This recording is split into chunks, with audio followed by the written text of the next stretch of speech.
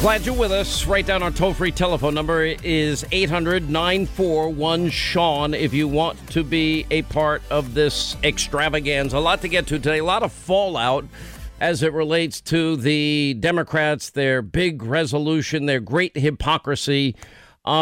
It's almost like there's nobody else that will do what I'm about to do on the radio. And those of you that have been with the show a long time, at different points, we've never really put it all together like we're about to, or as comprehensively as we are about to. But there needs to be an education out there, because what once used to be something I would do every 2 and 4 years during election cycles, it's that things have changed. In as much as in the era of Trump, if collusion doesn't work and obstruction doesn't work and the FBI investigation doesn't work and the House Intel investigation doesn't work, and then it doesn't work with the bipartisan Senate committee, or the Mueller report doesn't work, and they're now scared of the Mueller testimony. And what are they going to do? Because the rules allow for members to get 5 minutes each. So now they're going to try and change the rules at the last minute.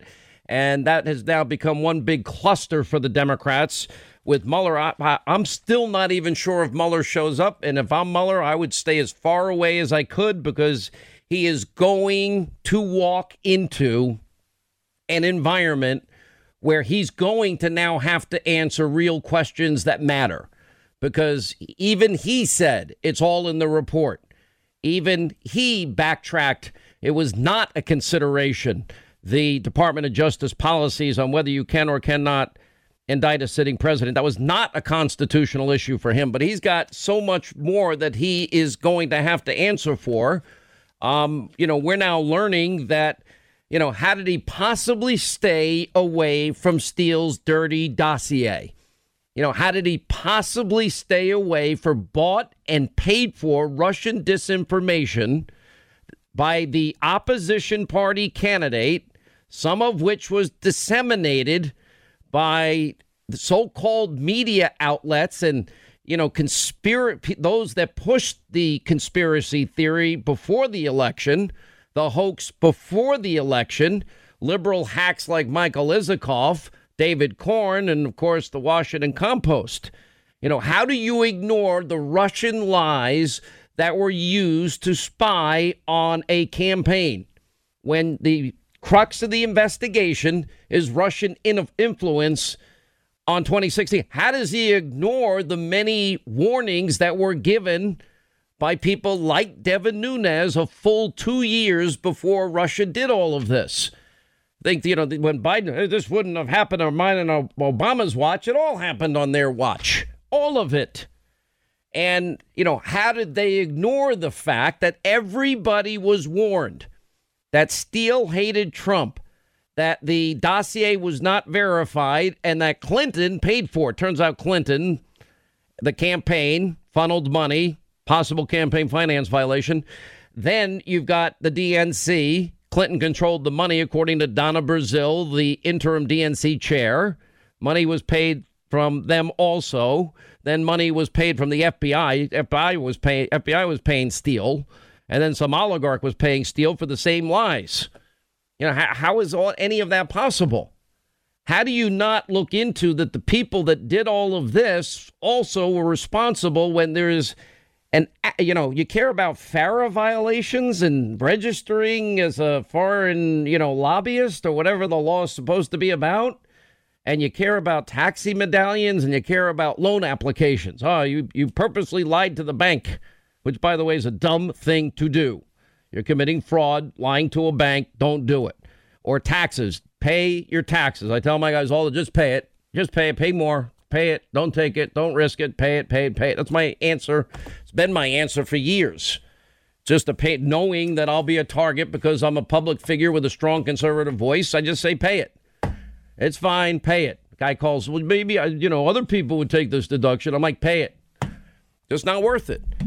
Well, not only did Bruce Orr warn everybody in August of 2016 that all these things, she paid for it, Hillary, it was unverified, Steele hates Donald Trump. Kathleen Kavlik warned the DOJ, warned the FBI, upper echelon.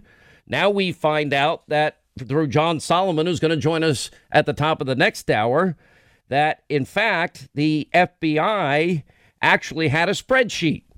In the spreadsheet, they would tear apart the dossier that Clinton paid for with Russian disinformation, and they found that it was pretty much all disproven.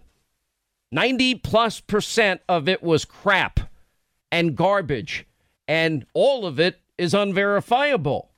In other words, and in one case, investigators found that Steele's testimony, his credibility, all of this, that it was all a false Russian narrative, and he hadn't even been to Russia in 10 or 11 years himself. But anyway, the bulk of the FISA applications, especially the one in October of 2016, that his dossier alleged the conspiracy between the Trump campaign and Moscow, was totally disproven, and the FBI knew it in 2017. Then why did we even have the investigation? That now raises a whole new specter of questions for Robert Mueller. In other words, it was disproven, and it was unverifiable. And the intelligence used to secure the surveillance warrant, that was false information, and everybody knew it. In other words, using Carter Page. Carter Page is going to be a very rich man.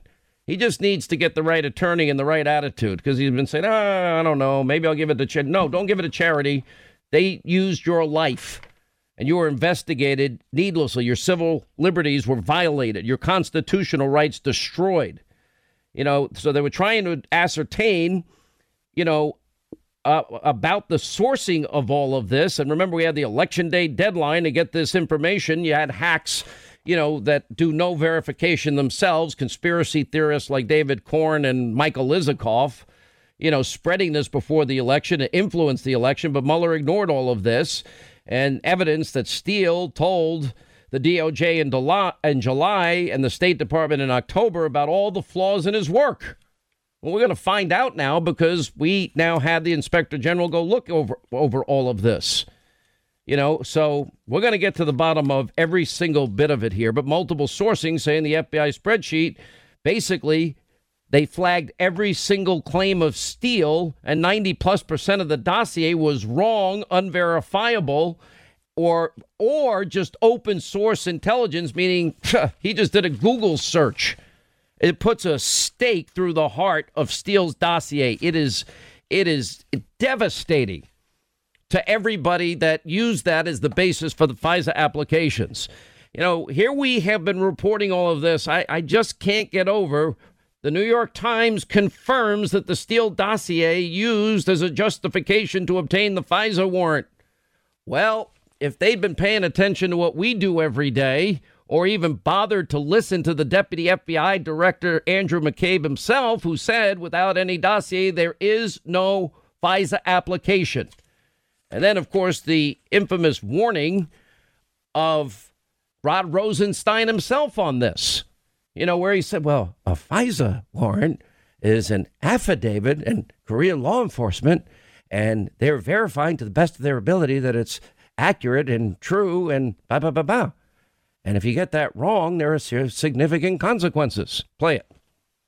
The way we operate in the Department of Justice, if we're going to accuse somebody of wrongdoing, we have to have admissible evidence and credible witnesses. We need to be prepared to prove our case in court. And we have to affix our signature to the charging document. That's something that not everybody appreciates. There's a lot of talk about FISA applications. And many people that I see talking about it seem not to recognize what a FISA application is. A FISA application is actually a warrant, just like a search warrant. In order to get a FISA search warrant, you need an affidavit signed by a career federal law enforcement officer who swears that the information in the affidavit is true and correct to the best of his knowledge and belief. And that's the way we operate. And if it's wrong, sometimes it is, if you find out there's anything incorrect in there, that person is going to face consequences. Now, the problem for Rod Rosenstein in saying all that is he signed the fourth FISA application, the third renewal warrant.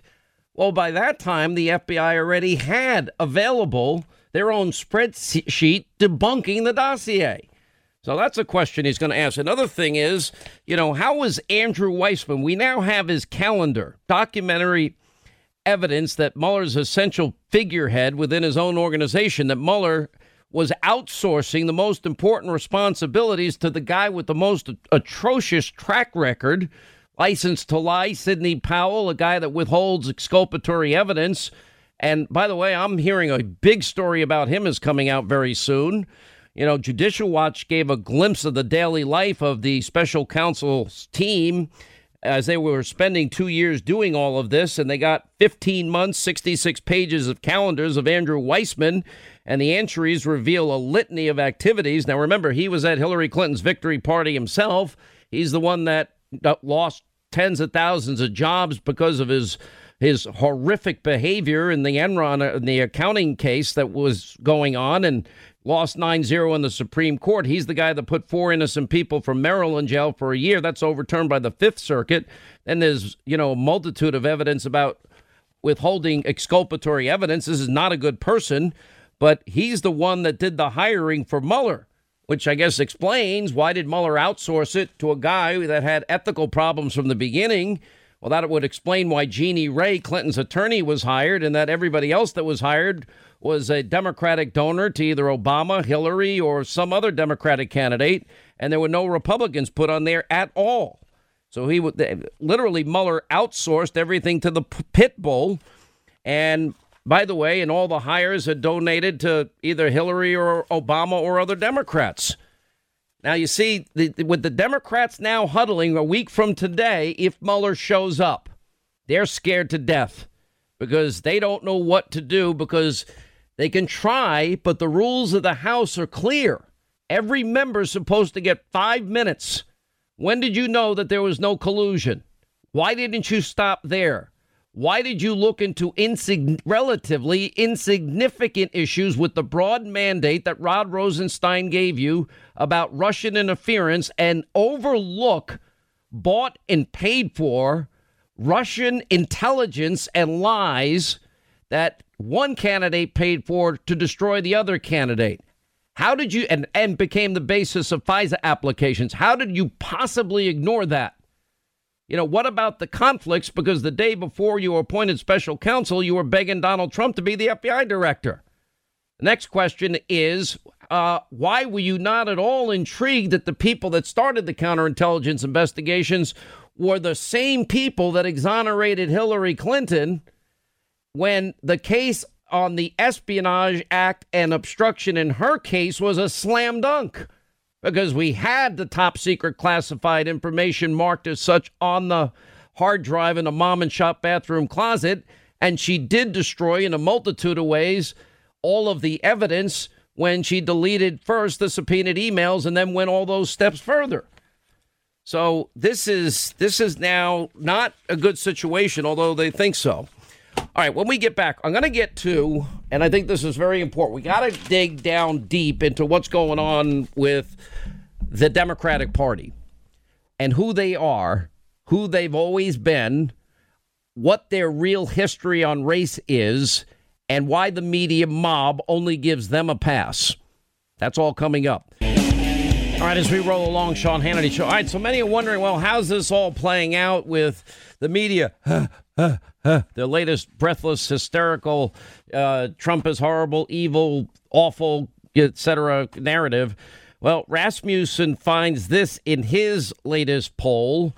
47% likely U.S. voters think Trump is racist, which is down from 50% in January of 2018. Because remember, that is the branding that Democrats use against any candidate. I mean, Mitt Romney was labeled racist, misogynist, horrible, evil, dirty air, water, kill people. And, they use this against every opponent. They love John McCain until the media and Democrats, until John McCain ran for president. And he was accused of everything under the sun at that point. John McCain was foolishly not willing to go along, in my view at the time, with the idea of hitting back hard. Donald Trump fights back. Here's what else is interesting in the Rasmussen poll. A near majority, 49%, say Trump's opponents accusing him of racism is just for political gain. That's up from 43% in an earlier survey. There's a YouGov poll also out revealing that the vast majority of Republicans agree with the president's tweet suggesting, people like Omar who disparage America, blame us for what happened in the attacks in the mall by al-Shabaab and where was that, in Kenya, I believe, that we're responsible, or that she laughs about the way Americans say al-Qaeda after 9/11. They think, OK, if you really don't love this country that's given you so much, we don't care if you don't like it. You don't have to stay. And you got, look at this poll, 48% people polled thought Trump's tweets were great. 16% believed they were good. 24% believed they were OK. 88% of Republicans support the president's love it, leave it tweets as Democrats implode. That's latest poll, just giving you the information.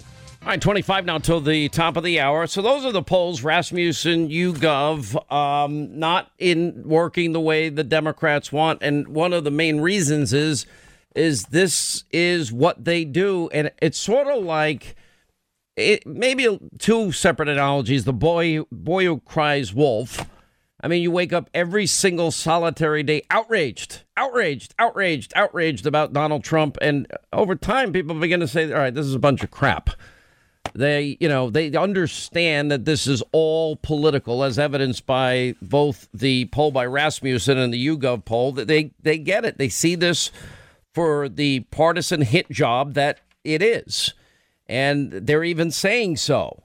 And the Rasmussen poll in particular, you have a near majority saying Trump's opponents are accusing him of racism for political gain. That's up 6 solid points from an earlier survey. So the people are smart. People see what's happening. They understand there's been 4 investigations into collusion, that there's been 4 conclusions that the Democrats don't like. And I think more people are coming around to the fact not only is this 5th and 6th investigation unnecessary and political, but it's also now moving towards this is harassment. As you now begin to subpoena everybody that then has to go hire expensive lawyers only to answer the same questions over and over again. And the White House, to their credit, they never once invoked executive privilege. They cooperated. They handed over 1.5 million documents to the special counsel. All these materials were shared with Congress. You had an FBI investigation for 9 straight months. Lisa Page said they had nothing after 9 months. Peter Strzok said, yeah, there's no there. And but they keep flailing. The one thing that's missing from their agenda, what are their plans to make America a better place, to serve the American people? That's non-existent too. The idea that now there is open warfare in the Democratic Party, and that the people with the most influence, this squad, as they are now called by everybody, Ocasio-Cortez and Congresswoman Tlaib and Omar, and, all this group of people, this is radicalism, but it really represents the brain trust of the Democratic Party. Nancy Pelosi, as far as I can see, has had no impact on any of the 2020 presidential candidates. None whatsoever. In other words, there's nothing she's advising them or saying or advocating for that they're saying, hey, we've got to follow. This is a great plan. But everything that Ocasio-Cortez and the squad are proposing, well, then you have what? You have the Democratic 2020 candidate. Yeah, I support that. I really do. This is good stuff. Yeah, this the new Green Deal. They have a version of it. Illegal immigrants, free health care. That's great. Yes, of course, we want that. And, the president, calling the president a racist, attacking him, having these show condemnations when they wouldn't do it for their own is just complete selective moral outrage and phony hypocrisy of the left. And we see it now all the time. The left, if they really cared about Me Too and Justice Kavanaugh, I always say we're all the I believers, the people that with no evidence, just allegations, the most outrageous allegations, I believe. We have to believe people that make accusations. No due process, no presumption of innocence. But that same belief, or where are all the I believers with the lieutenant governor in the Commonwealth of Virginia? Not a peep out of the eye believers. And you have credible accusations of rape by one woman and violent sexual assault by another. And both women have people that they told at the time that issue is dead. Now that lieutenant governor, well, got away with that. Might as well run for governor. Or the instances, we have talked about the blackface of the governor of the Commonwealth. He's still in office, as is the Secretary of State in the Commonwealth of Virginia. One of you watch these Democrats and then you look at their history and it begins to get very, very clear. The fact that AOC says, well, you're only going after people of color to Nancy Pelosi. Well, she doesn't care who she's attacking, because that's basically saying that you're a racist. But the new Green Deal, it's funny because the freshman congresswoman has a chief of staff. I've always said this is not about climate change. The end goal has always been about socialism. We'll tell businesses how to run their business, Ocasio-Cortez said. And what's interesting, even her own chief of staff said that, as a matter of fact, he goes, the interesting thing about the Green New Deal is it wasn't originally a climate thing at all. Wow. Okay. Well, it's interesting that Democrats now are leaking against their colleagues and resenting the power of the squad. And they're now showing polls to the media. 18% of voters in key swing states and districts have a favorable view of socialism. And the same poll revealing only 22% favorable view of Congresswoman Alexandria Ocasio-Cortez, only 9% for Congresswoman Omar. In other words, you have a Democratic Party so powerful, every Democratic 2020 hopeful that this radical base is so powerful has adopted their fringe socialist views. Joe Biden is not the same person that Joe Biden once was. There's a reason now that Joe Biden, sleepy creepy, has decided before he even ran that he's going to put all his records in the Senate and he's going to have them sealed. That was from the Washington Post. Joe Biden's effort to make his lengthy experience the central issue of the campaign has been confounded by questions about his actions during almost 4 decades as a U.S. senator. Those questions might be answered in the massive trove of Senate records he donated 8 years ago to the University of Delaware under an agreement that they could be made public by early this year. But the records are being kept secret following new terms the university posted on its website just before Biden made his presidential campaign official in April. Biden sought to blunt criticism of his past actions by putting the most positive spin on them, but limited the availability of documents from his Senate career, complicates a full evaluation of his record. Oh, I think one of the other dumb things Biden has done is invoking Obamacare to sell his lie about health care.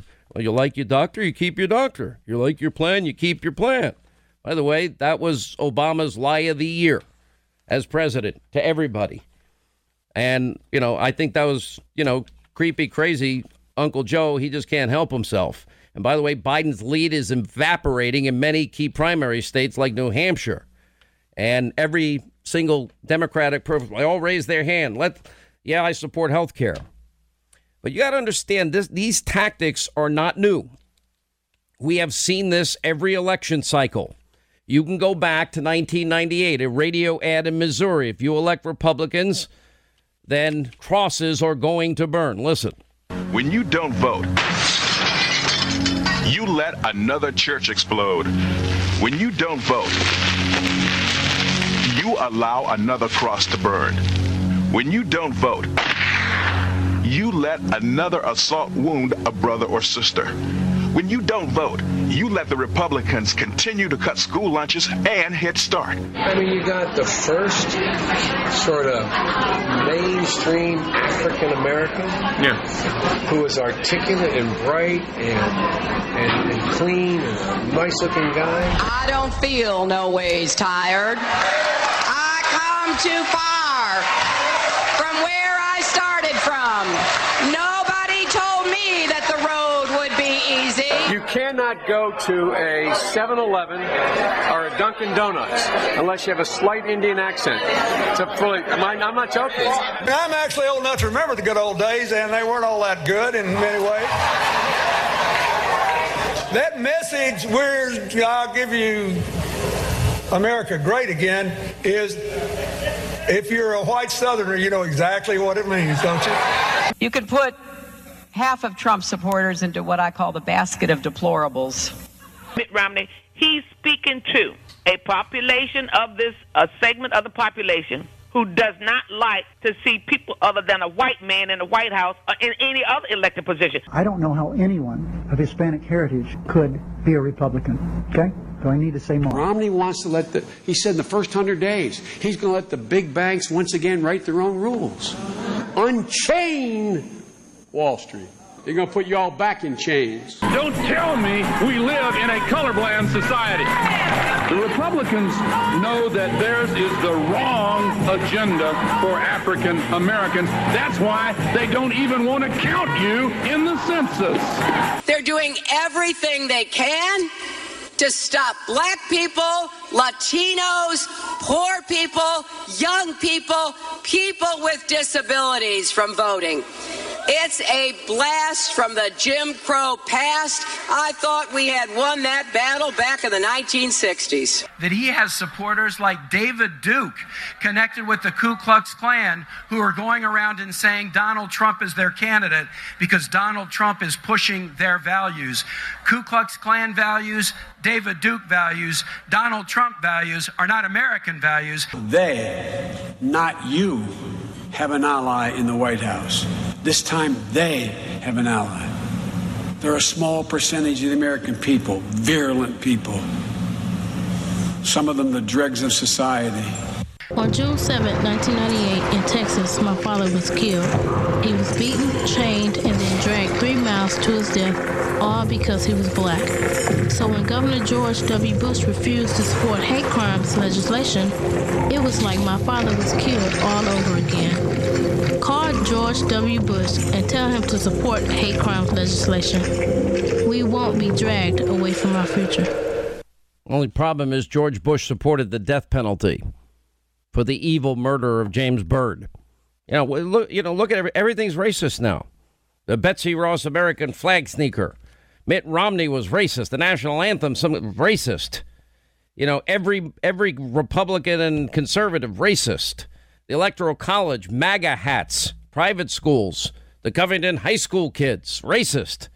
The Bible, even in some cases. Everything you can think of is labeled racist. By the way, I meant the attorney general in blackface in Virginia, not the secretary of state, and, of course, the governor.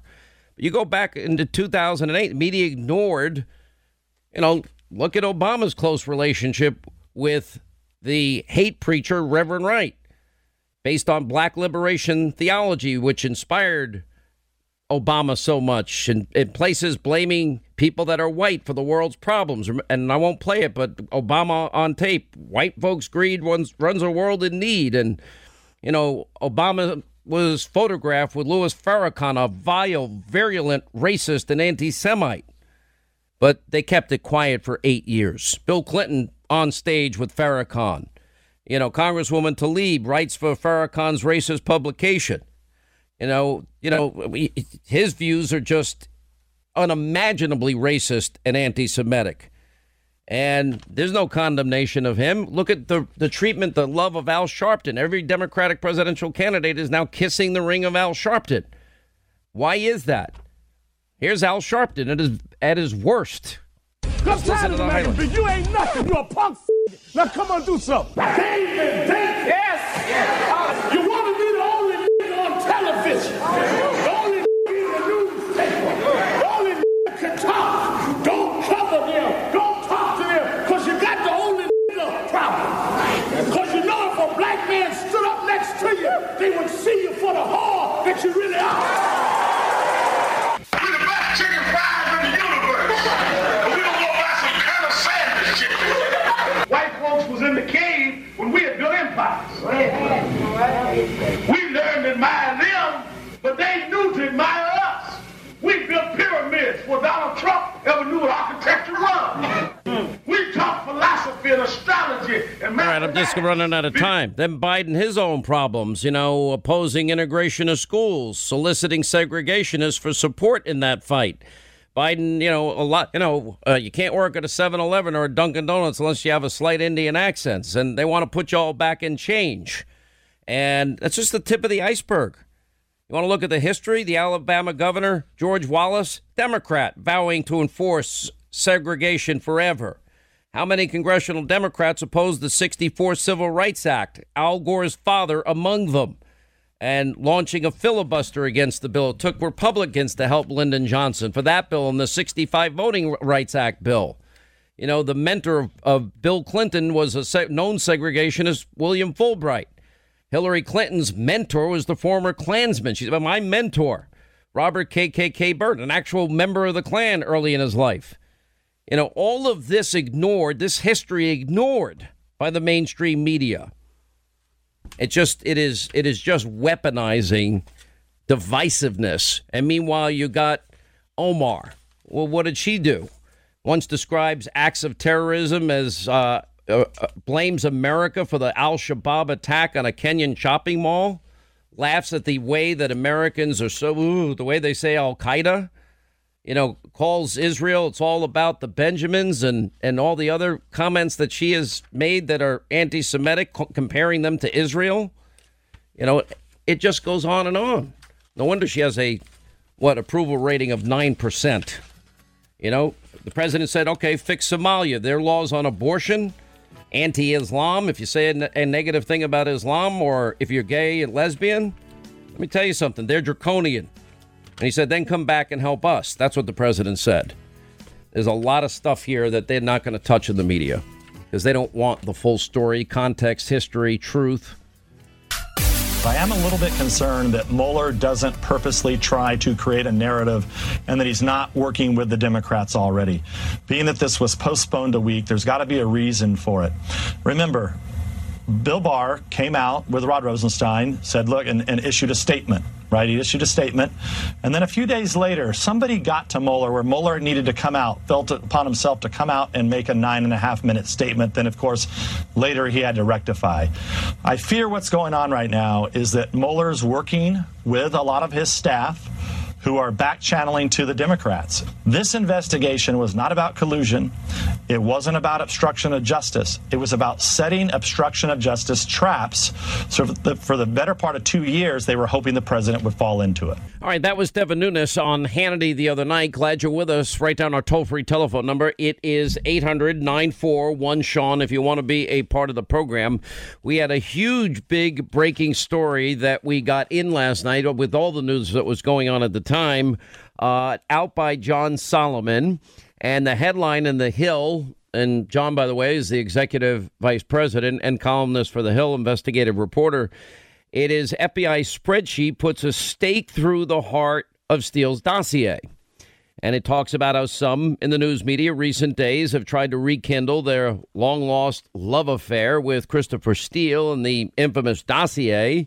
The main trigger was a lengthy interview in June with the Department of Justice Inspector General, and now we know that some news outlets suggested, it meant U.S. officials have found Steele to be believable. Well, Steele, I doubt, is going to contradict his under oath sworn testimony that he said where he knew nothing. He didn't know of any of this dossier that Clinton paid for, the DNC paid for, the FBI paid for, and an oligarch paid for was true. Anyway, John Solomon then goes on to say, Steele, okay, about the information. Investigators are trying to ascertain whether this operative told the FBI about his sources. Turns out, Greg Jarrett told me that, well, he hadn't been there in 11 years, meaning to Russia. But now we've found that there is evidence that Steele told the DOJ in July and the State Department in October about all the flaws in his work. Well, that would be on top of Bruce Orr warning the DOJ and the FBI.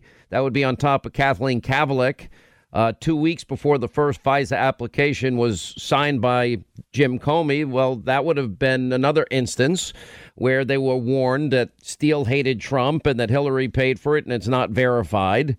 But the new part of all of this, John Solomon has found that there have been multiple sources now telling that the FBI had a spreadsheet And the spreadsheet that they had, interestingly, took apart and found that about 90+% of the dossier's claims were either wrong, non-verifiable, or open source intelligence found with a Google search. In other words, that it was useless. Well, if that's the case, and they did that, well, then we got to ask the question that Rod Rosenstein asked. This is what Rod Rosenstein said in May of last year.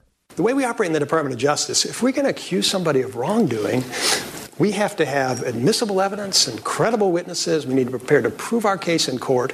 And we have to affix our signature to the charging document. That's something that not everybody appreciates. There's a lot of talk about FISA applications. And many people that I see talking about it seem not to recognize what a FISA application is. A FISA application is actually a warrant, just like a search warrant.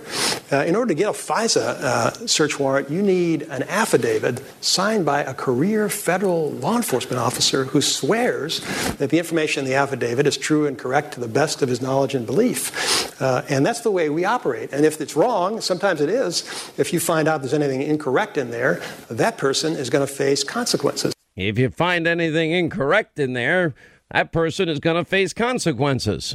Okay, John Solomon here on his breaking story, Executive Vice President, investigative reporter for The Hill, Fox News legal analyst, author of the #1 bestseller, The Russia Hoax. He has a follow-up called Witch Hunt coming out soon. Greg Jarrett is with us. John, let's start with your report. So everybody warned the FBI and the DOJ that it wasn't verified, that Steele hated Trump, and that Hillary paid for it, but they still used it. That would mean everything that Rod Rosenstein just said about evidence, witnesses, affidavits, and that it had to, in fact, be verified is not true, and it's a warrant, career law enforcement, and there'd be consequences if they got it wrong. Well, it seems like they were warned in advance about everything, but they did it anyway, which tells me that it was a premeditated fraud against the FISA court. Well, let me lay out a couple things that I think will really cement this for people who don't follow this on a day-to-day basis. In January of 17, the month that President Trump is taking office, and 2.5 years before Mueller finally came out and finally said there's no collusion, the FBI interviewed the primary Russian source for Christopher Steele. And after that interview, according to my sources, they determined that source either had intentionally misled Christopher Steele or was such an exaggerator, a bloviator, that he distorted the information that Steele then provided to the FBI. That is extraordinary. To come to the conclusion that you move from beyond Steele to his source and you think his source is not reliable, what do you do with that information? Well, here's what they did with that information. They continued to represent to the court that Christopher Steele's dossier was credible as they secured 2 more extensions of the FISA warrant in April and in June of 2017. And the American public was led to believe for 2 more years that there might still be something here to this whole Steele allegation of collusion. It is criminal. It is unjustifiable to the American public or to the FISA court that the FBI did that. And let me go to one other thing. There's a spreadsheet, right? And it goes through every claim. One of the claims that they concluded Why didn't we hear about this spreadsheet before? And isn't this part of the information of the Gang of 8? In other words, where the FBI admitted wrongdoing? Yes, but because the FBI has kept it classified, no one can talk about the over-under analysis of Steele.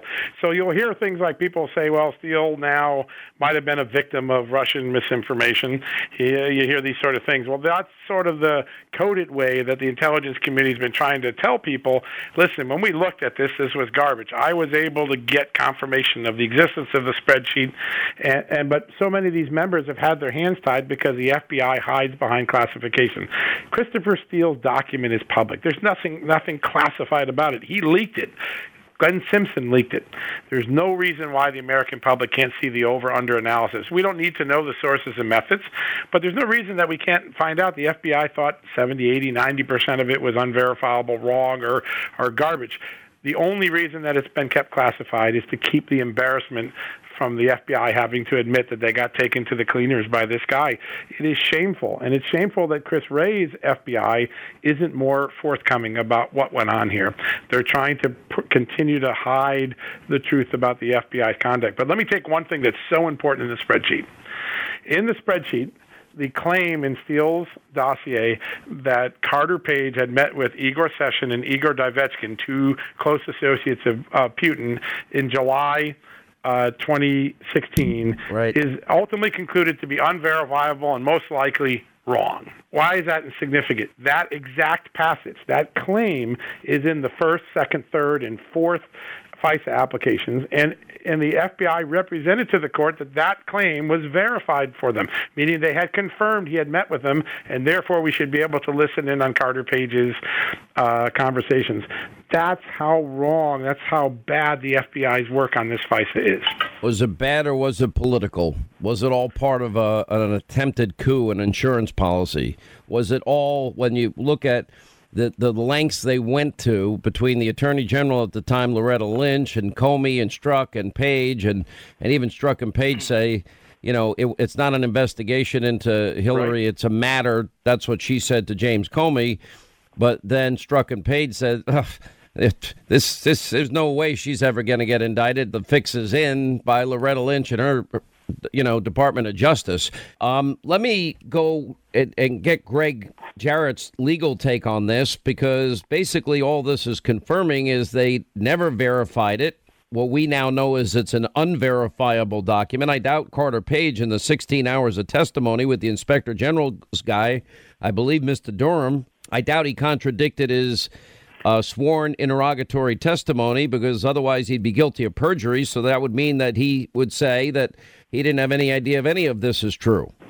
Yes, you can bet that when he was interviewed recently, Steele, by the IG, that he stuck to that testimony that you just recited. And he also probably took it a step further and said, I warned the FBI and the Department of Justice that they needed to verify this, that by itself you can't rely on it. And so, Steele debunked his own dossier. The FBI, thanks to John's reporting, we know, debunked it as well with a spreadsheet. Mueller debunked it in his report. The FBI knew it was phony, and they were warned about it repeatedly. Plus, on their own, they determined that there's no truth to it because. But according to this timeline, in early 2017, if they have this spreadsheet that they're talking about, that would mean at least one, if not two, the final renewal warrant applications were, again, using the bulk of information in the dossier, including what John just explained about Carter Page having met with these individuals in Moscow in July of 2016, knowing that it didn't happen. That would mean that they kept lying, and every time they lied, it was even more severe. But they lied in the first warrant. They, as you've pointed out many times, the top of the warrant application says verified information. It wasn't verified, and they knew it. And if at some point in time, by virtue of their spreadsheet, they found evidence that was completely contradictory, they have an obligation under the law to immediately notify the FISA judges of that. They didn't do any of that.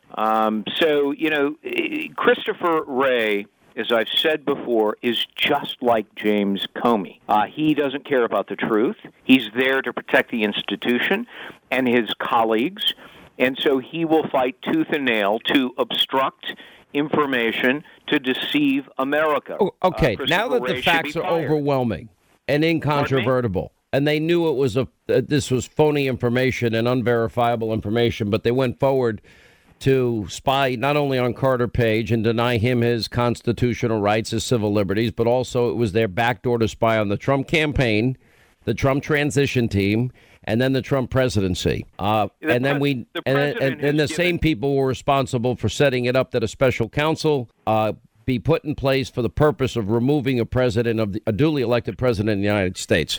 What are the legal issues here? Well, the first thing is that William Barr he has the authority and power by virtue of the president now to declassify this material. So he should haul Christopher Wray and some of the intelligence chief into his office at the Department of Justice and say, enough of your obstruction, enough of your hiding documents and evidence.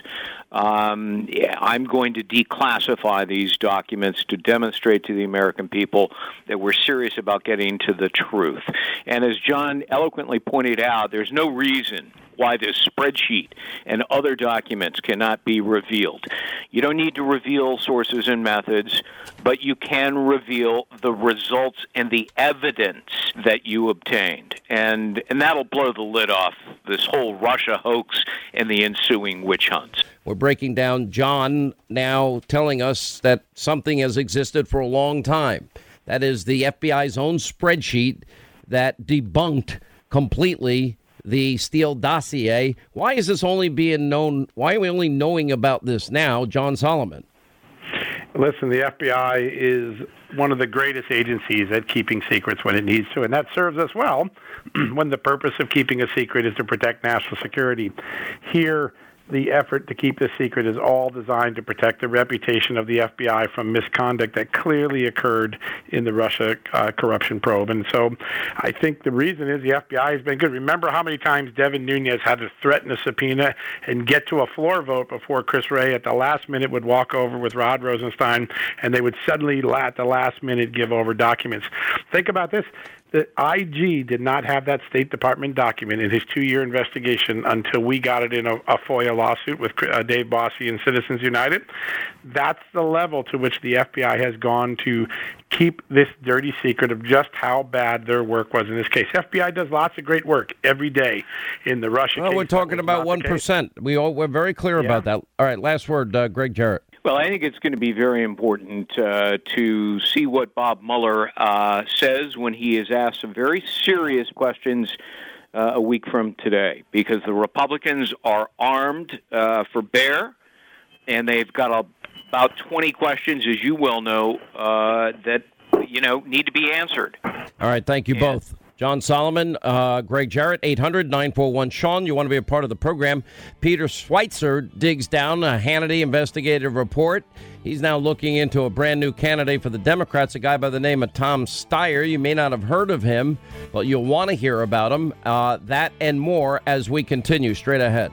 Tom Steyer is a hedge fund manager turned political and environmental activist, and he's just joined the Democratic presidential field. Now, today, his raft of investments align perfectly well with his advocacy of clean energy. However, that hasn't always been the case in rather dramatic fashion. In 1986, Tom Steyer founded something called Farallon Capital. It was a hedge fund, and that hedge fund has made him a billionaire, and it's helped him to fund his environmental agenda. But Farallon Capital has been a major investor in a number of projects that won't be mentioned at any clean energy summits.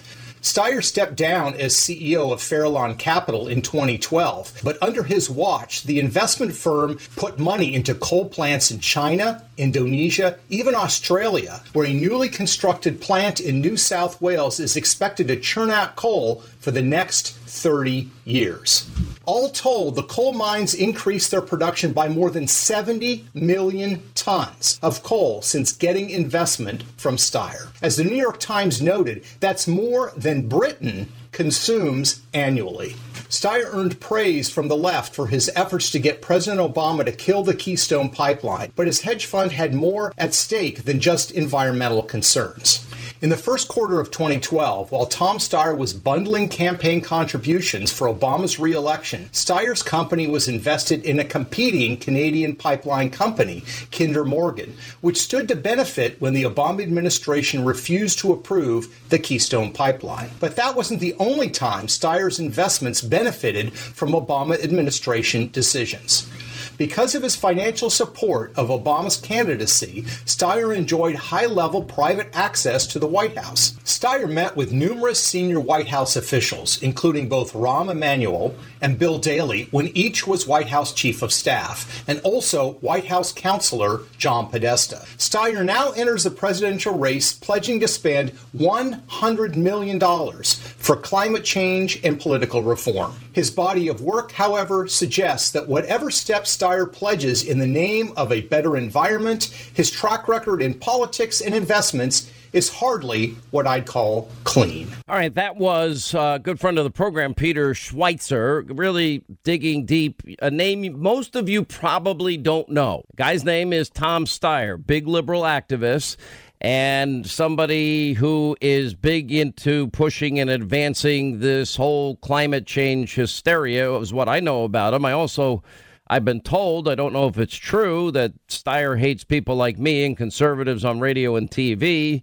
I don't know what that means because I have so many people that are in that category. I just kind of ignore them all. But here to sort of enlighten us into who this person is, is Peter Schweizer. Remember his book, it's called Secret Empires, and it goes into the deep ties of all of these people that go into public service and end up coming out very wealthy and very rich. And he talks a lot in this book about Steyer and about Joe Biden and about how the vice president, his son Hunter, along with others, have all profited pretty well from business deals involving the communist Chinese. And in the case of the Ukrainian, remember, the new president of Ukraine just literally got rid of the person that was responsible for trying to help Hillary Clinton win the election and impact the elections in 2016 that Mueller never decided to look into. Anyway, Peter Schweizer is with us. How are you, my friend?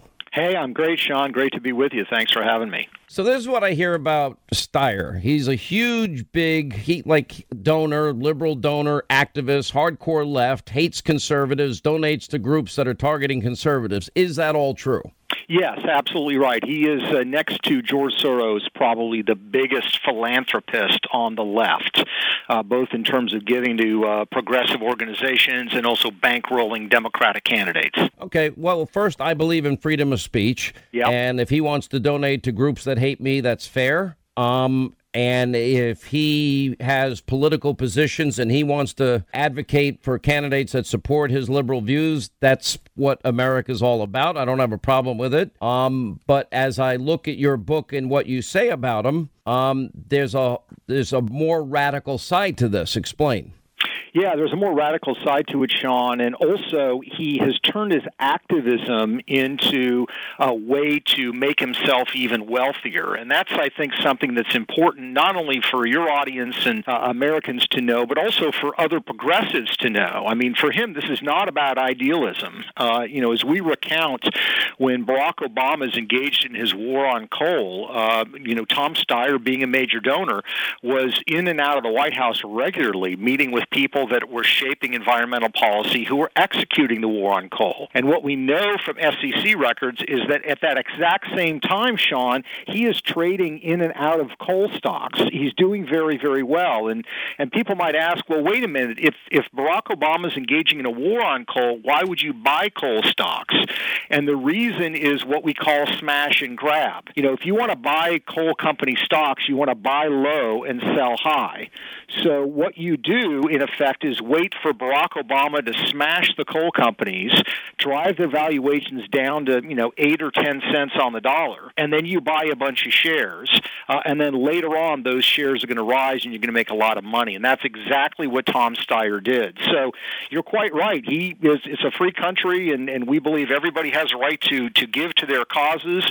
But what progressives need to know, and moderates and conservatives need to know, is that this is part of his business plan and strategy. He weds his progressive activism with an opportunity to also make money. Most people have never heard of him. Now he's decided to throw his hat in the ring and run for president. He did this just a few days back.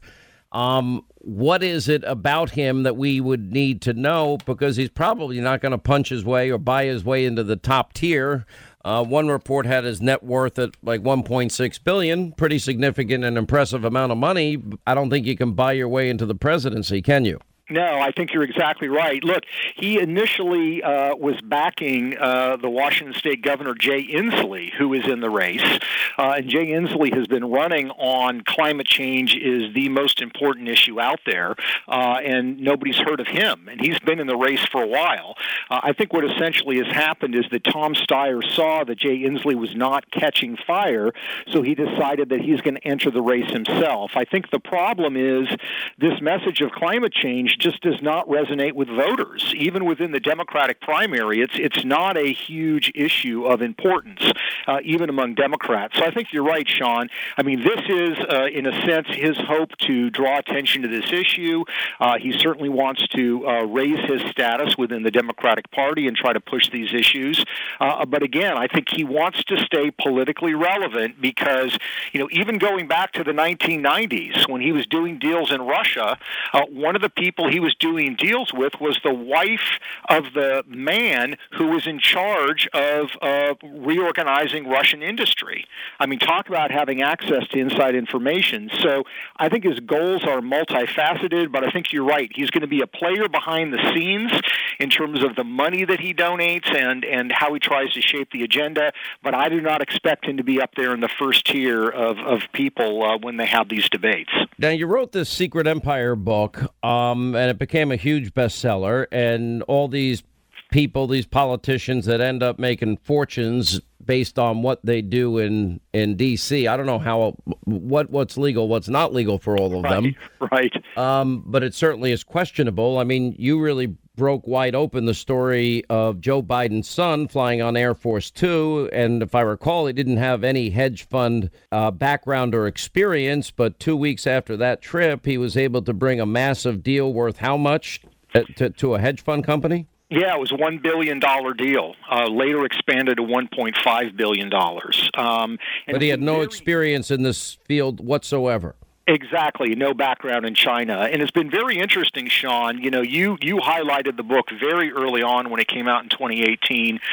Got a lot of interest. It's now getting interest from the mainstream media. And I think we got to give them credit here. ABC News tried to question Joe Biden on this. And what's basically happened is, as more questions are being raised, the Biden team has been trying to, sort of get behind or get ahead of this story.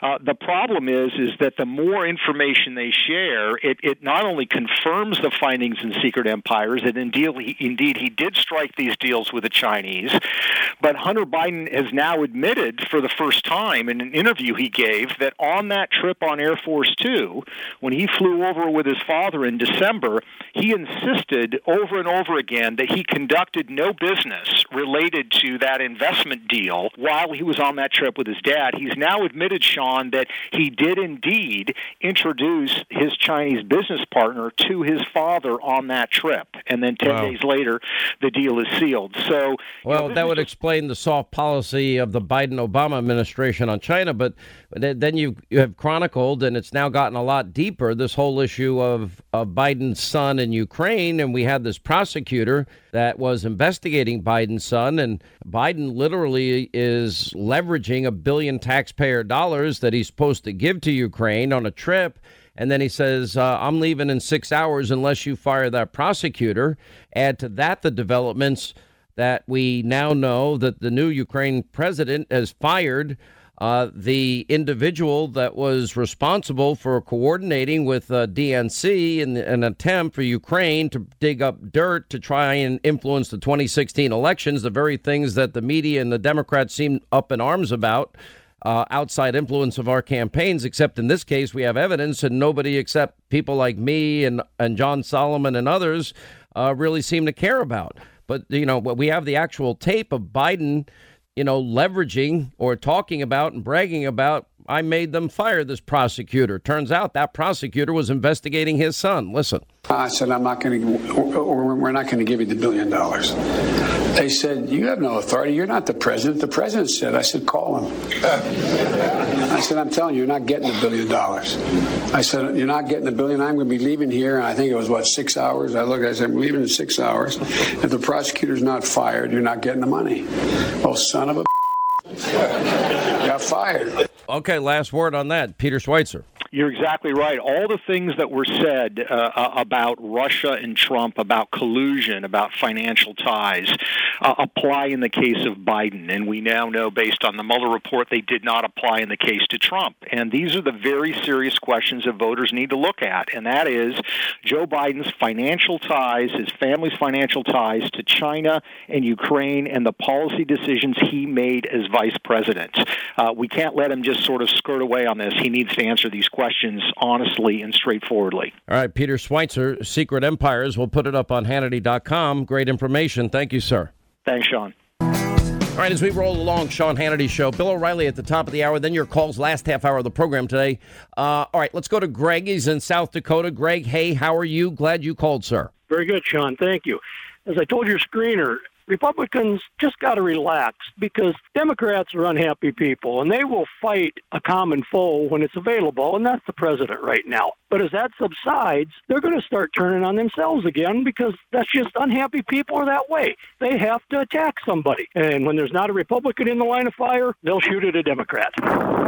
Listen, there's nothing they're not willing to say or do. They have said and done everything they possibly can against Trump. The problem is it's sort of like it's diminishing returns at this point because they wake up every single morning, their eyes open up, their brains begin to work in some fashion that I will never understand, their liberal minds, and then they fixate, are obsessively, compulsively thinking about how do I screw Trump today? How do I show more outrage and feign more outrage today? And it's breathtaking to watch it. It's sort of like a mass psychosis, hypnosis. It's definitely some mental condition. And this is the media. This is the hardcore left. And they can't help themselves. But in the process, they do nothing for the American people. And in the process, people look at the success of the president, even under these difficult conditions, and they say, you know what? They like what he's doing. They like the economy. They like that he's tough. They like that he fights. They like that he doesn't take crap from people. And he gives it out. He takes a lot, but he gives out a lot right back. And I think that's going to be a very key aspect in 2020. Look, how many voters that voted for Trump in 2016 are going to say, oh, I think I'll pick one of these people? I don't think very many at all. How many people that maybe are part of this record employment situation we have, the best employment situation since 1969, record lows, African Americans, Hispanic Americans, Asian Americans, women in the workplace, youth unemployment. Are those voters that are benefiting from Trump policies, are they now going to say, you know what, this guy got me a great job and a better life? I got to consider him. Something to ask. Quick break. We'll come back. Bill O'Reilly's next, and your calls next hour. 800-941-SEAN is our number. All right, news roundup and information overload hour. 800-941-SEAN, toll-free telephone number. One of the things where I've been hitting, I want to go back to the first hour here for just a minute, and that is, okay, everything in the world of the new modern extreme Democratic Party is what used to be every 2 years, every 4 years, Republicans are racist, Republicans are sexist, Republicans are misogynist, Republicans want dirty air and water, they're xenophobic, homophobic, Islamophobic, they want children to die, and they want grandma thrown over the cliff by a Paul Ryan lookalike. Now it's every minute, every second of every day, because after all, Russian conspiracy didn't exist for the 2016 election. The obstruction thing fell flat, and I think Mueller's falling flat before he even shows up, and it's probably not going to work out the way the Democrats think that's going to work. So it is a tactic, sadly.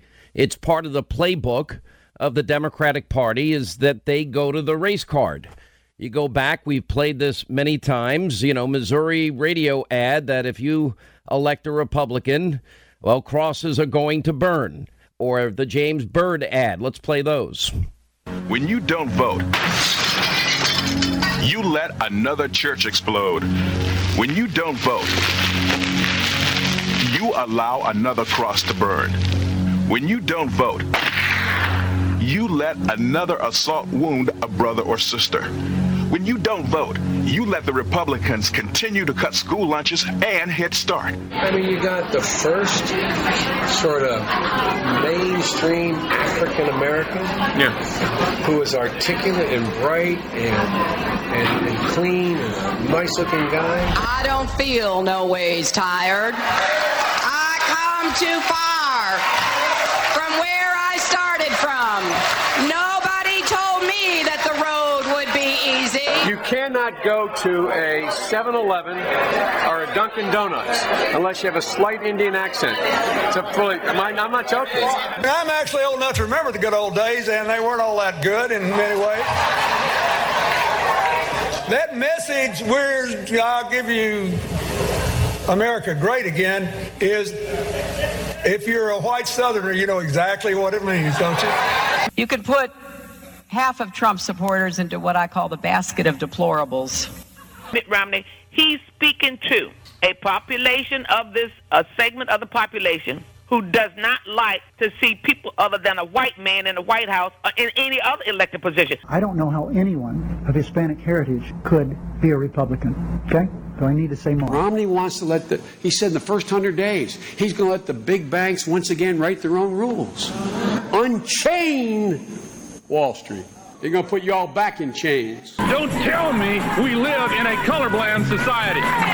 The Republicans know that theirs is the wrong agenda for African Americans. That's why they don't even want to count you in the census. They're doing everything they can to stop black people, Latinos, poor people, young people, people with disabilities from voting. It's a blast from the Jim Crow past. I thought we had won that battle back in the 1960s. That he has supporters like David Duke, connected with the Ku Klux Klan, who are going around and saying Donald Trump is their candidate because Donald Trump is pushing their values. Ku Klux Klan values, David Duke values, Donald Trump values are not American values. They, not you, have an ally in the White House. This time they have an ally. They're a small percentage of the American people, virulent people.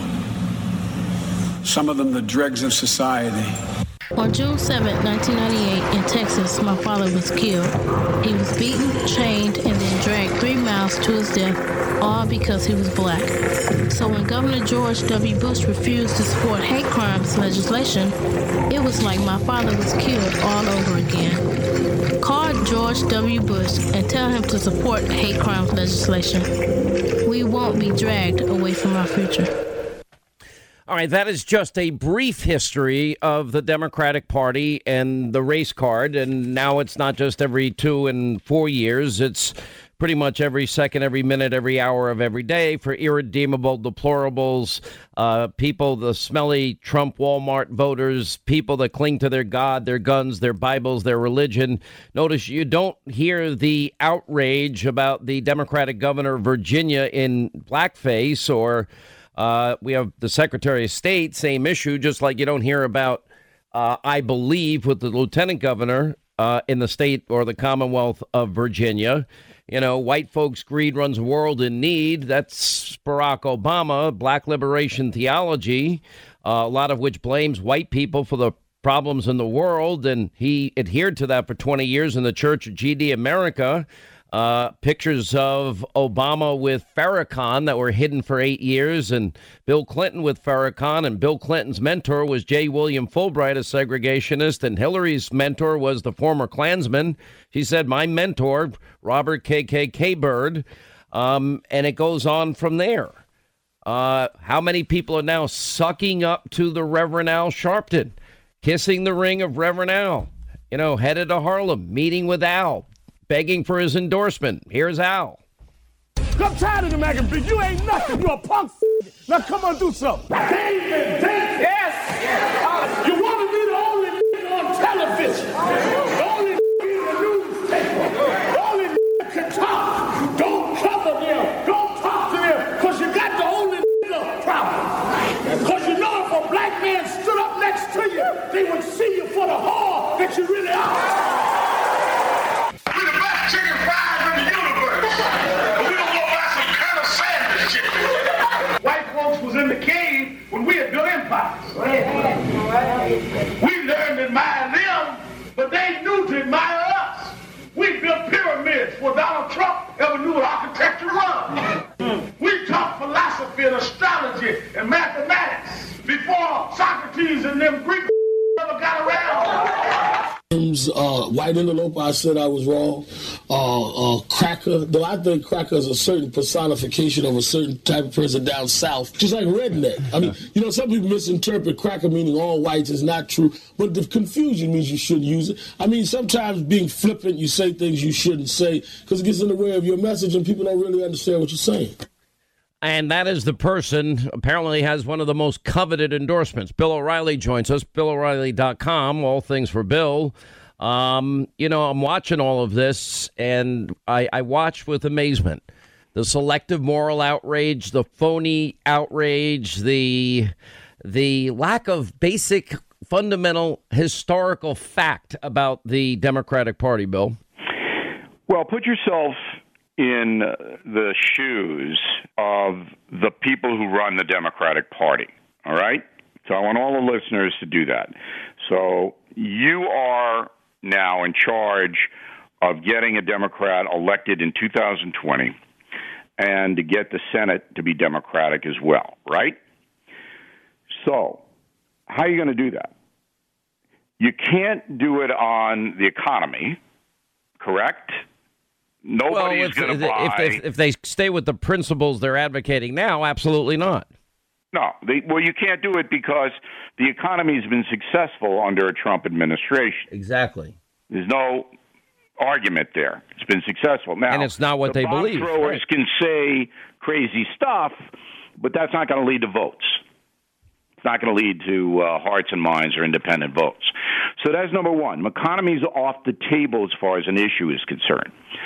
You can't really drag foreign policy in because there hasn't been a major foreign policy situation that has affected working Americans. A lot of theoretical stuff, a lot of tariff stuff, but it's all pinheady. It's not real. You can't do social because right now in America, you're about as liberal as you can be. I mean, we can't really get more left-wing. We're Denmark. Social. So what's your beef? So you have nowhere to go to defeat a president who garnered 63 million votes. You got nothing.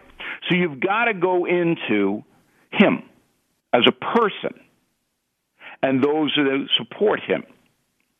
And the easiest, cheapest, vilest way to do it is to call him a racist. Second, call him a misogynist. Third, call him an atheist or whatever, But you can't do that because the liberal tenant is kind of a anti-religion, organized religion deal. So that's why this is happening. It's easy. And you have a great facilitator, the media.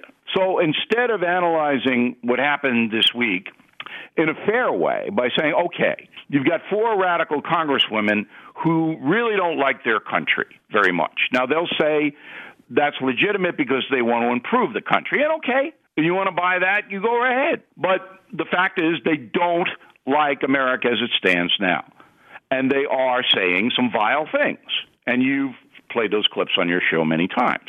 So that leads the President of the United States to then say, hey, this is destructive. This isn't constructive. It isn't helping.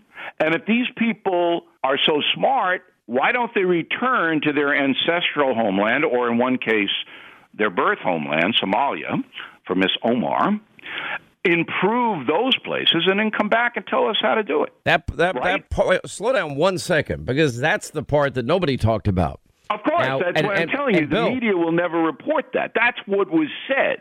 We went back. That's what's in the tweet. We, didn't take a whole lot of work. I'd like to say that I worked, hours and hours on this. It was not that hard. No, we looked up how people are treated. People are treated in Somalia, and if you get an abortion, you go to jail. Okay. If you're gay or lesbian, you go to jail, and women are treated horribly. And they have a lot of problems there. But also what she said about Al Qaeda laughing, and what she said about Black Hawk Down. Remember, those bodies were dragged all through Mogadishu, Bill, in the streets.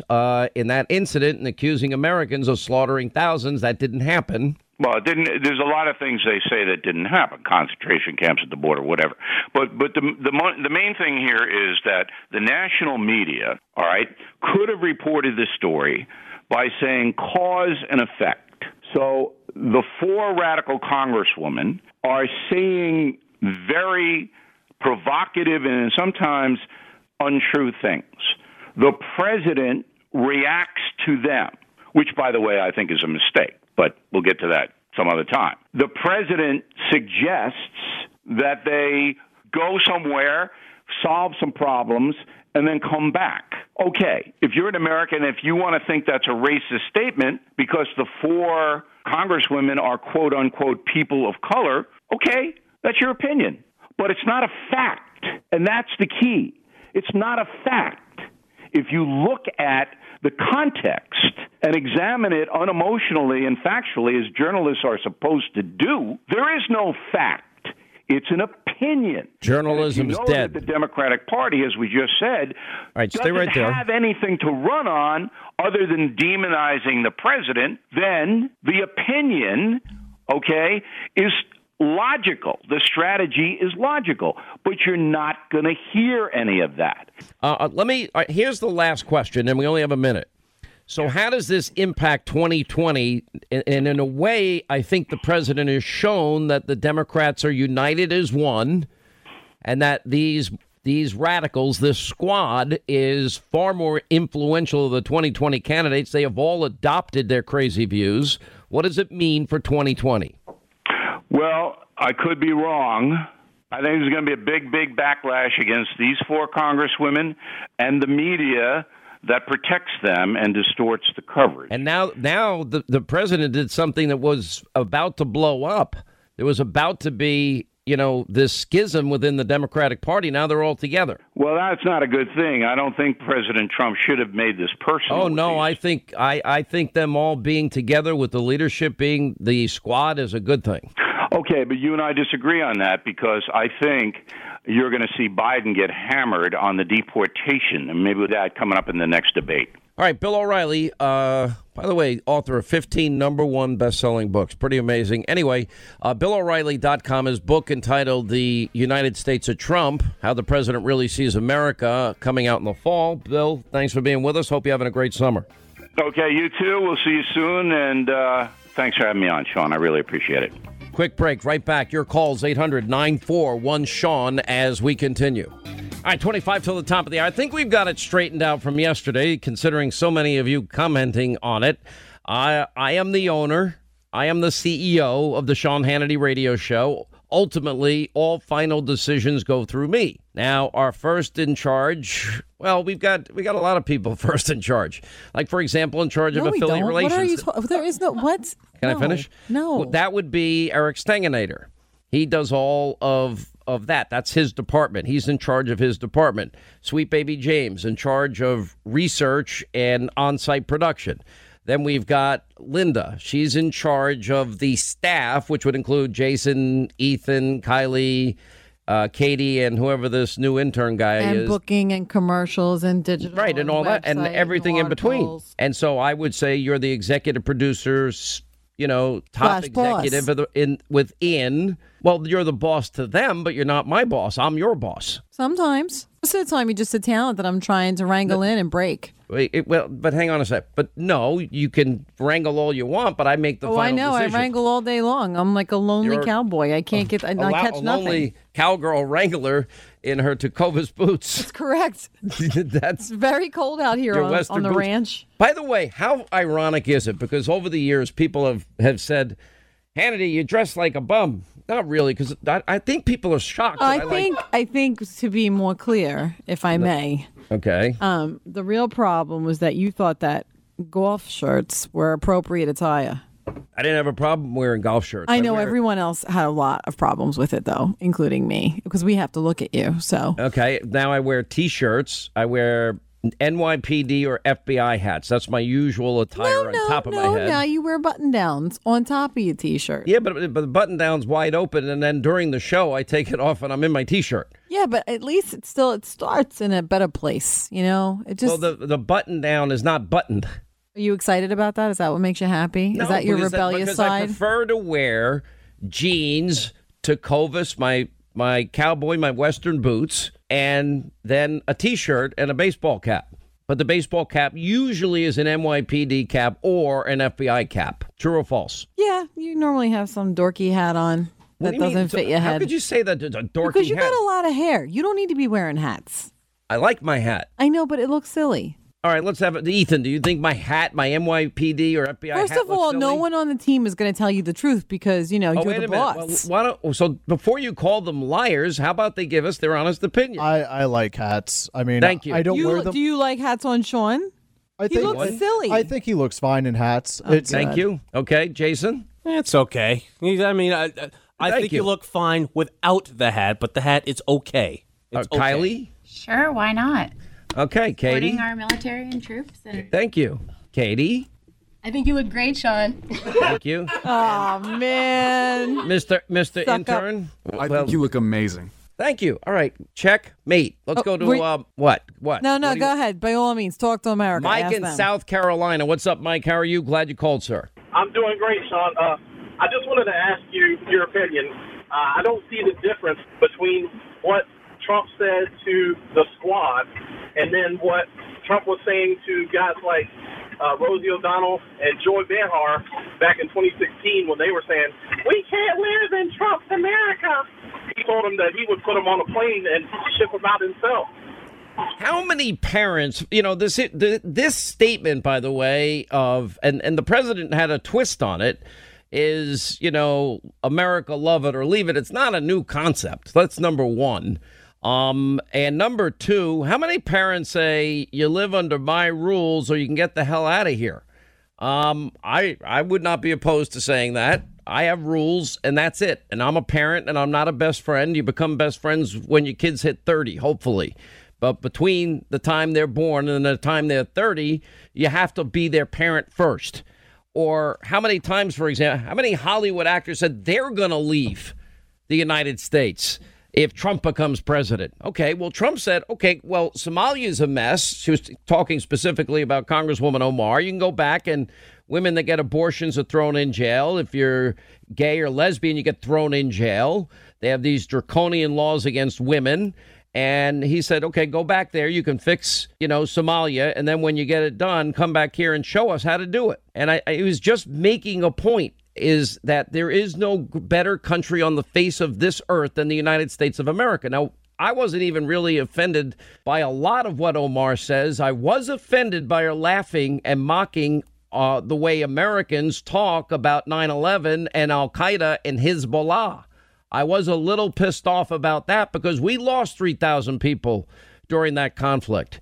And some of the other things she said is just downright offensive. Look, she's earned her 9% approval rating. Let's put it that way.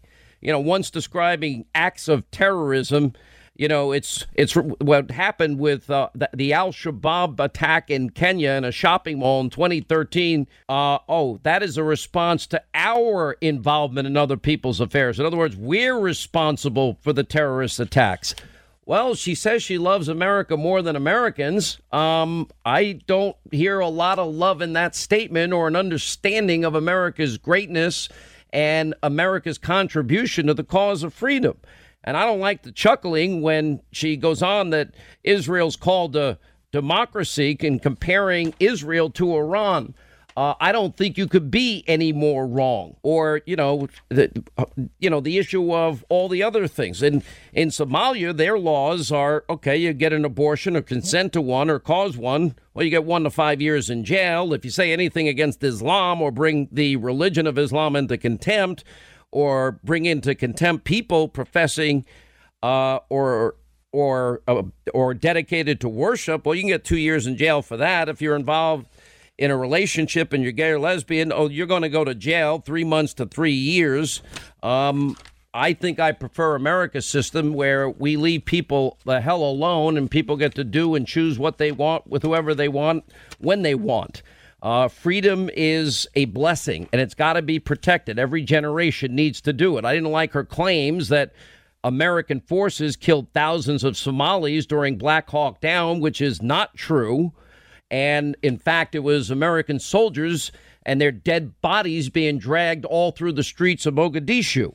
Maybe she forgot that aspect of it. And then, of course, her effort to try and win leniency for 9 guys accused of trying to join ISIS. I didn't particularly like that position either. So I think what the president was saying with the full knowledge and understanding of who she is. And as it relates to Ocasio-Cortez, look, I do admire the fact that she's defiant towards Pelosi and she hates Biden and she's not shy about speaking up. I think that takes a certain amount of courage, but it's her ideas that scare the living daylights out of me. And should every American, will tell you how to run your business, she said. We're going to retrofit every house in America. We're going to eliminate oil and gas in 10 years, get rid of the combustion engine. We're going to give free school, free college, free education, guaranteed job, guaranteed vacations, guaranteed healthy food, guaranteed retirement, Medicare for all, but you have no choices of anything else. And eventually planes and cows, they're going to have to be done with, too. And how are we going to pay for it? Well, we'll just tax the rich, tax the rich, tax the rich. But there's not enough money that the rich have to pay for this.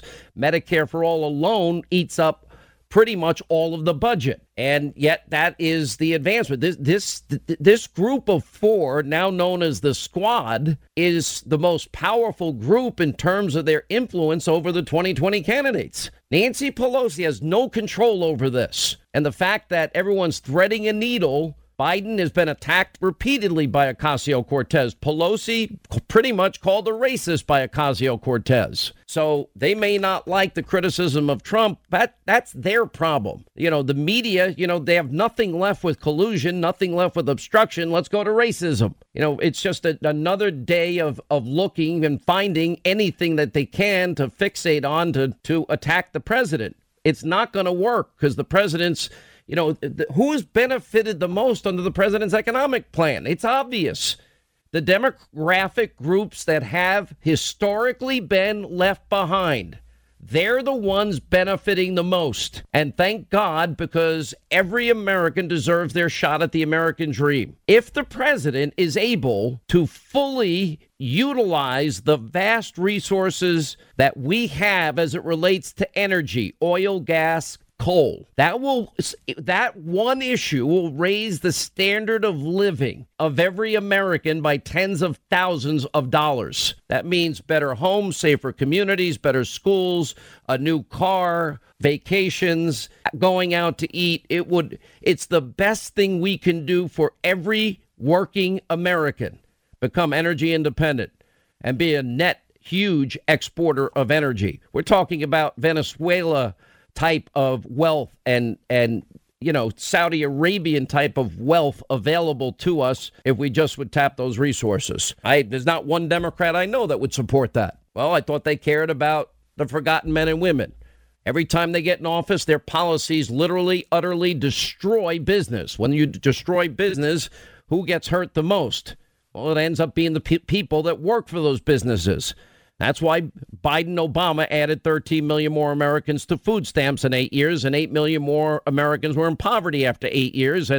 And we had a 51-year low home ownership rate and the worst labor participation rate since the 70s, because you put a stranglehold on business with regulation and taxation. They're not going to invest their money. That's why people are leaving New York, New Jersey, Illinois, and California in droves. Matter of fact, California has a doctor shortage. Now they're trying to lure doctors to California by paying off their medical school loans. Nobody wants to practice there because basically you're practicing for free. And it's very expensive and time consuming to go to college 4 years, medical school 4 years, do an internship and a residency. And then finally you get to go out on your own. Then you got to pay all this money for an office and supplies and a business. And you're not making money till you're 45 if you're a doctor, but you do it usually because you're called to help and heal people. But they dictate how much you can charge for an office visit. Well, if a doctor can only charge $20, you're only going to get $20 worth of treatment. Basically, hello is worth $20 for a doctor. And say, oh, hello, $20, get out. That's not good medicine. But that's the way medicine works in this country. I love Biden going back to the old, keep your doctor, keep your plan. I'm like, oh, okay, this is disaster rewind that he's pushing. Danny? How many of you like your employer-based health care? Did you think it was adequate? Now, if I come along and say, finish, you can't have it anymore. Well, that's what Medicare for All does. You cannot have it, period.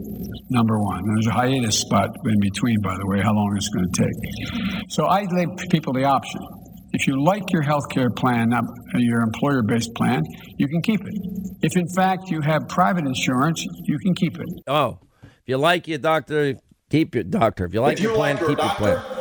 All right, we got enough of that. Let's get to Danny is in New York. Danny, hi, how are you? Welcome to the show. I've been listening to you forever. I feel like you and I could have gone to high school together. You're a good man. Congratulations on your success, too. I'll get to the point. I just want to collect my thoughts here. This whole thing with Ilmar and Tlaib, I'm not getting off the beaten track, but I want to throw something at you. They say the best way to predict the future is to look at the history. Adolf Hitler came out with a book called Mein Kampf before he took over Germany. He laid out in that book what he wanted to do, and he did it. Back during the Iraq War, we captured an Al-Qaeda terrorist. He was one of the higher-up guys. I don't know what his name was. He was a real burly-looking guy. The photo, he had his face to the side with an open shirt, real burly. And he said when they were interrogating him that they were going to infiltrate America and take it over from within. And I think this this transcends Democrat, Republican, and President Trump. Let me put it in these terms. This is America, do or die. This is America as we know it, do or die. Because, as even the chief of staff of Ocasio-Cortez admitted, this never had much, if anything, to do with climate change. It's all about the economics. It's all about the implementation of socialism. Socialism may sound great. Everything's free. Everything's guaranteed. No worries, no fear, whether you're willing or unwilling to work. And we'll get rid of everything that is needed to actually run a business, oil and gas, and a combustion engine. But I am telling you, it is a disaster. America as we know it will cease to exist. All right, Hannity tonight, 9 Eastern on the Fox News Channel. Hope you'll join us. We continue. More breaking news, John Solomon. Then we'll get reaction. Jim Jordan, Lindsey Graham, Greg Jarrett. Oh, and by the way, a woman that's challenging AOC. All coming up tonight at 9. Hannity, Fox News. Hope you'll join us. The news you won't get anywhere else. 9 Eastern, and we'll see you tonight and back here tomorrow. As always, thank you for being with us.